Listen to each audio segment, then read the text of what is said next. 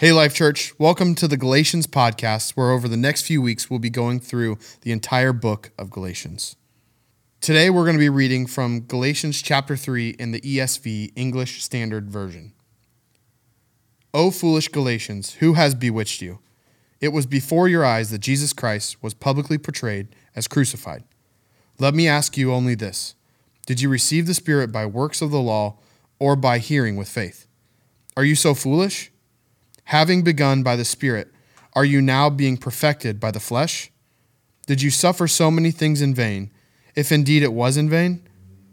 Does he who supplies the Spirit to you and works miracles among you do so by works of the law or by hearing with faith, just as Abraham believed God and it was counted to him as righteousness? Know then that it is those of faith who are the sons of Abraham. And the Scripture, foreseeing that God would justify the Gentiles by faith, preached the gospel beforehand to Abraham, saying, "In you shall all the nations be blessed." So then, those who are of faith are blessed along with Abraham, the man of faith. For all who rely on works of the law are under a curse, for it is written, "Cursed be everyone who does not abide by all things written in the book of the law and do them." Now it is evident that no one is justified before God by the law, for the righteous shall live by faith. But the law is not of faith. Rather, the one who does them shall live by them. Christ redeemed us from the curse of the law by becoming a curse for us. For it is written, "Cursed is everyone who is hanged on a tree," so that in Christ Jesus the blessing of Abraham might come to the Gentiles, so that we might receive the promised Spirit through faith. To give a human example, brothers, even with a man-made covenant, no one annuls it or adds to it once it has been ratified. Now, the promises were made to Abraham and to his offspring.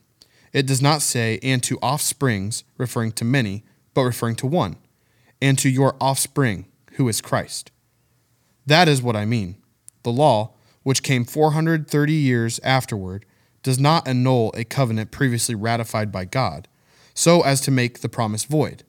For if the inheritance comes by the law, it no longer comes by promise, but God gave it to Abraham by a promise. Why then the law?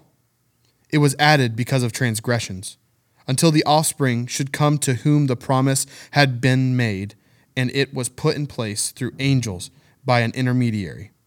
Now an intermediary implies more than one, but God is one. Is the law then contrary to the promises of God? Certainly not. For if a law had been given that could give life, then righteousness would indeed be by the law. But the Scripture imprisoned everything under sin, so that the promise by faith in Jesus Christ might be given to those who believe. Now before faith came, we were held captive under the law, imprisoned until the coming faith would be revealed.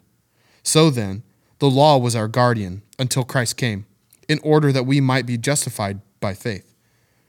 But now that faith has come, we are no longer under a guardian. For in Christ Jesus, you are all sons of God through faith.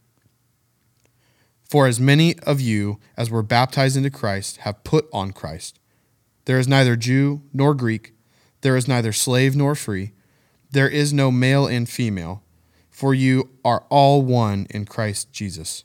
And if you are Christ's, then you are Abraham's offspring, heirs according to promise.